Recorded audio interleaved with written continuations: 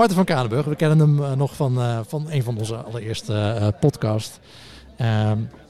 Kom binnen. Hoe gaat het in de mainzaal? Je bent dagvoorzitter vandaag. Ja, ik ben dagvoorzitter. Dus maar ik val net even binnen. Nee, maar superleuk, Guido. Ik wou net even zeggen dat ik je even flink gepromoot heb op het event. Dankjewel. En heel veel mensen kenden C-Rookvee wel.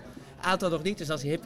Goed, maar ik had 14 weken geleden niet bedacht dat ik hier op e-mails live zou staan. Maar even voor jezelf complimenten, man. Je doet het hartstikke goed. Dankjewel. Welke vraag heb je? Ik heb nu al een stelling. Oh, je hebt een stelling? Ja. Ik zeg misschien ook wel voor de lezer. Dus eigenlijk, jongens, stop met AB-testen. Start met personaliseren. Maar dat is toch ook een soort van testen? Ja, maar weet je wat heel vaak is, jongens? Dan zitten, en dat hoorde ik net ook alweer. Als de data niet groot is, dan kan je het helemaal niet valideren. Dus ga gewoon eens een keer wat pragmatischer met de techniek om. Ga niet alles doodtesten omdat het kan. Gas erop. En ook een leuke, dat was wel leuk van Stefan vanochtend, mooi inzicht. Is gewoon, doe eens 2 testen minder. En ga in plaats van die 2 testen eens praten met je klanten. Ja. Dan ga ik nu weer door. Oké. Hey, Martin, spreek je straks alweer, hè? Doei. Ja, ik spreek jou zo. Dat is goed. Inmiddels hebben we ook Michiel. Zal ik eentje opschuiven? Je bent weer terug. Oh, je mag ook eentjes opschuiven hoor, als je dat gezellig vindt. Daar kan er nog iemand aanhaken. Ja, zeker. Ja. En dan kun je zitten. Nee, je wil gewoon zitten. Oh ja, dat ook. Welkom terug. Dank voor je geduld net. We hebben het inmiddels blijkbaar voor elkaar via YouTube. Ja, top. Hoe ging de sessie die je net hebt gezien? Hij doet het nog steeds. Goed zo. Welke sessie heb je net gezien? Ja, superleuk. Goede inzicht. Ja? Ja. Over hoe bouw je echt een programma. En hoe zorg je dat je en impact hebt en velocity. Een optimalisatieprogramma hebben we het dan over. Een optimalisatie, ja, tuurlijk. Ja, een conferentieprogramma, sorry. een trainingsprogramma. Ja, nee, we hebben het over een optimalisatieprogramma. Ja. Nee, en het is altijd leuk om testen van Adidas te zien, waar die een paar voorbeelden van had. Omdat ze grote getallen hebben. Ja. Grote dataset. Ja. Altijd cool. Je hebt met hem gewerkt? Bij Adidas? Een half jaar bij Adidas, ja. Oké. En waar zit je nu, Michiel? Ik zit nu bij Leaseplan. En hoe gaat het daar? Heb je daar een programma gemaakt? Bezig. Ja. Nee, Leaseplan is de grootste leasemaatschappij ter wereld. Ze hebben nu 32 verschillende websites. Nederlands bedrijf? Een Nederlands bedrijf. En ze proberen naar 1 website te komen. En ze hebben heel veel overnames gedaan of zijn het vroeger allemaal satellietsitejes? Ja, ze hebben gewoon heel organisch gegroeid. Dus gewoon gezegd van we gaan het niet allemaal vanuit Nederland proberen aan te sturen. Ja. De landen die weten zelf wel wat ze willen met internet en met Salesforce en met een dit en met een dat. Oh jee. Dus als je onze architectuurkaart ziet, dat ziet eruit als een heel ingewikkeld schaakspel. Ja. En dat is wel een flinke uitdaging. Ja. En de uitdaging is dan dat je met testen is het lastig, want het is zo versplinterd. Ja, de uitdaging is aan de ene kant van je moet een nieuw globaal platform neerzetten. Aan de andere kant moet je dus kijken welke landen kan je het makkelijkst daar naartoe overzetten. Ja. En landen hebben zelf natuurlijk een profit-loss verantwoordelijkheid.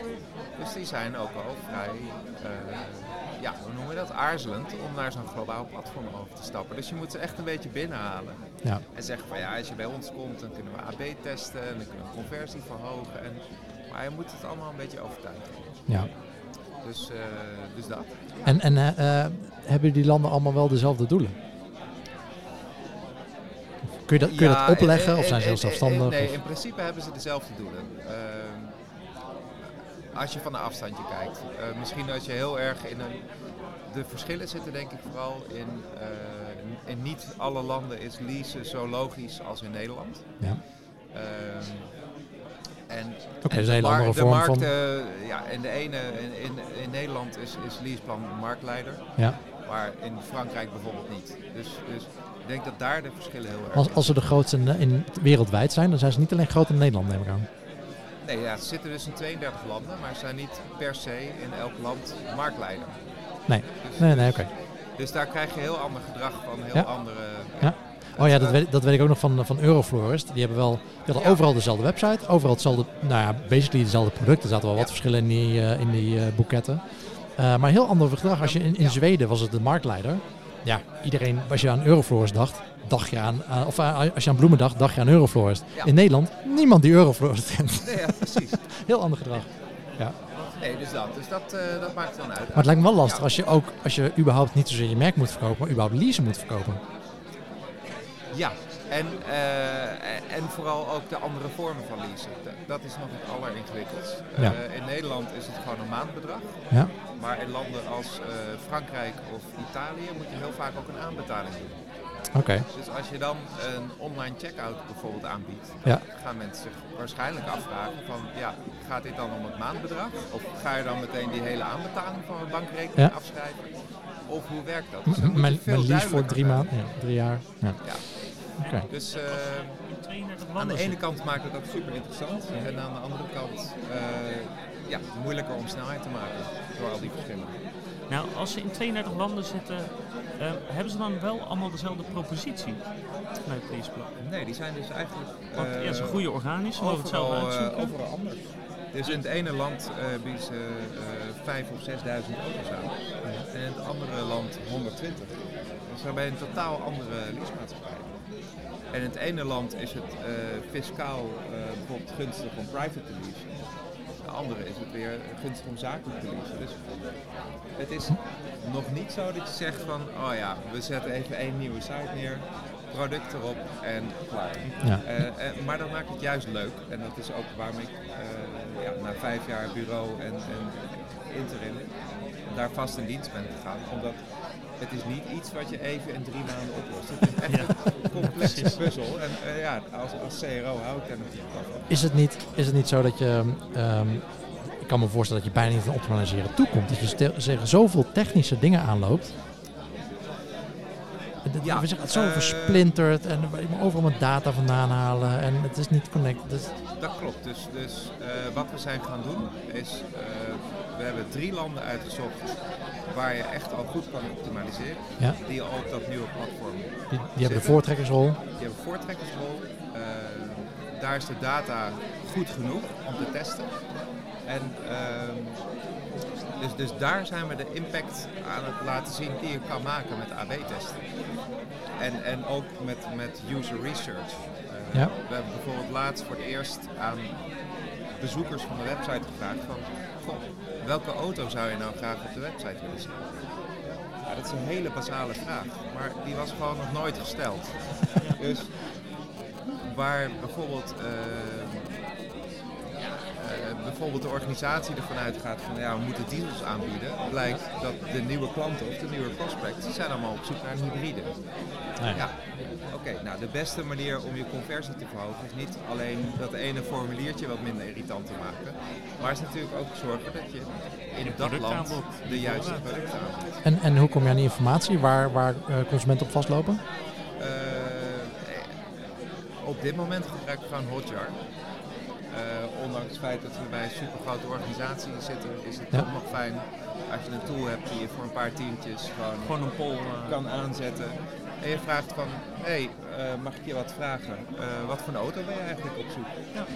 En, wat kom je eigenlijk doen? Wat wil lijkt je... me een goede vraag. Ja, en ondanks het feit dat er natuurlijk zoveel online surveys zijn, had ik toch in 2-3 weken 500 antwoorden.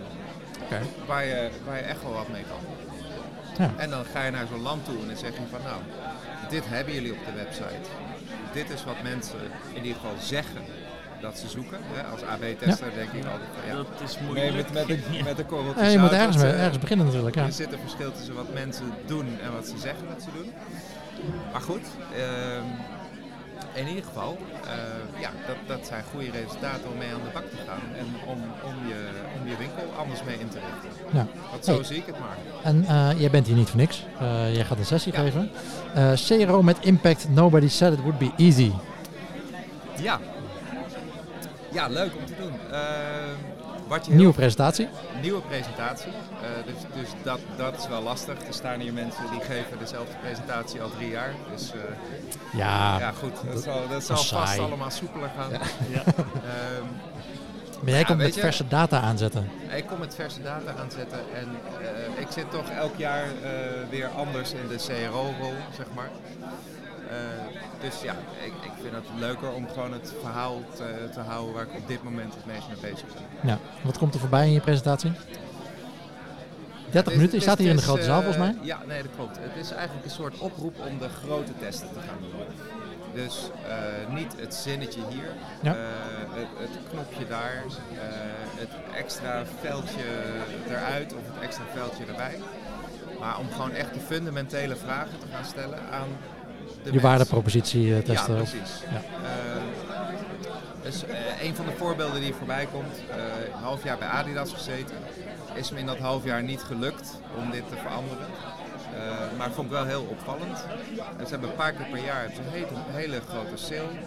Verkopen ze heel veel spullen in. En dan zijn de kortingspercentages 50, 40 en 30%. Nou, ik was blijkbaar de eerste die aan mensen ging vragen van... Hey, waarom is het eigenlijk niet 45, 35 of 25%? Want het scheelt 5% als je... 15 en 15. Omzet wat zij omzetten. Ik bedoel, ja, dat leer je als CRO om een soort natuurlijke nieuwsgierigheid te hebben. En daar hadden wij het net ook al even over.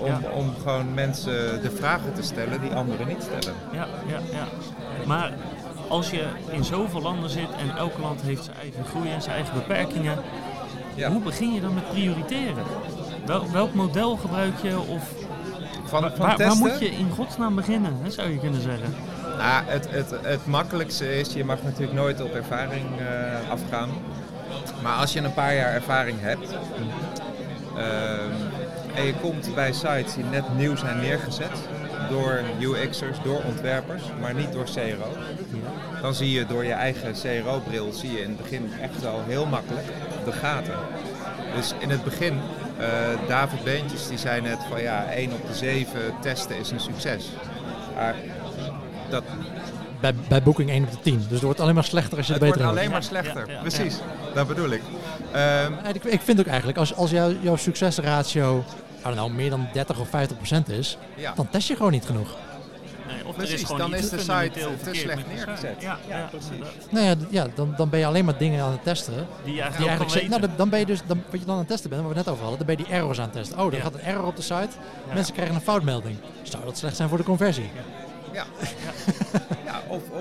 Of de hele fundamentele fouten of angsten die mensen hebben, die ben je aan het wegnemen. Maar in ieder geval zit je echt nog op een platform wat level 1 is, zeg maar. Niet level out there. Ja. Ik ken ook de situatie dat op een gegeven moment een site zo goed is dat je niet meer 1 op de 3 testen of 1 op de 5 testen inderdaad haalt. Maar dat je 1 op de 7 uitkomt. En dat sommige, in dit geval was dat Visa, dat ze op een gegeven moment zeiden van 1 op de 10 testen, dat kan niet meer uit. Die site is al zo goed, we gaan gewoon wat anders doen.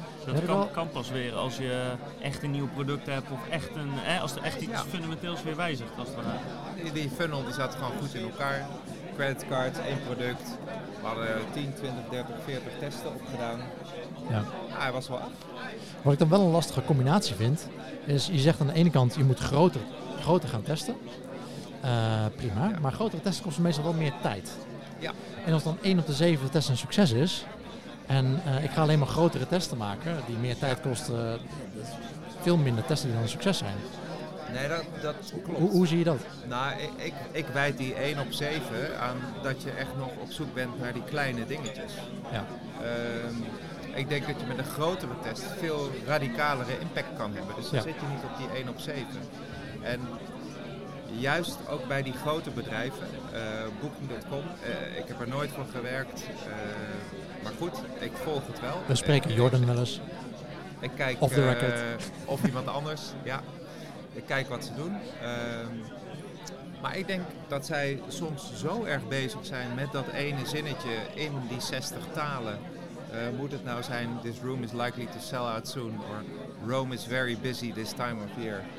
There are 6 people watching. Of moet het zijn, this room was booked 1 hour ago for the last time. Op een gegeven moment ben je zo klein bezig. En dan zit ik even te kijken naar bijvoorbeeld de wintersportmarkt. Die is bijna 1 miljard. Maar als jij een wintersportplaats in Booking.com invult, dan is filter nummer 17, not kidding, is afstand tot de skilift.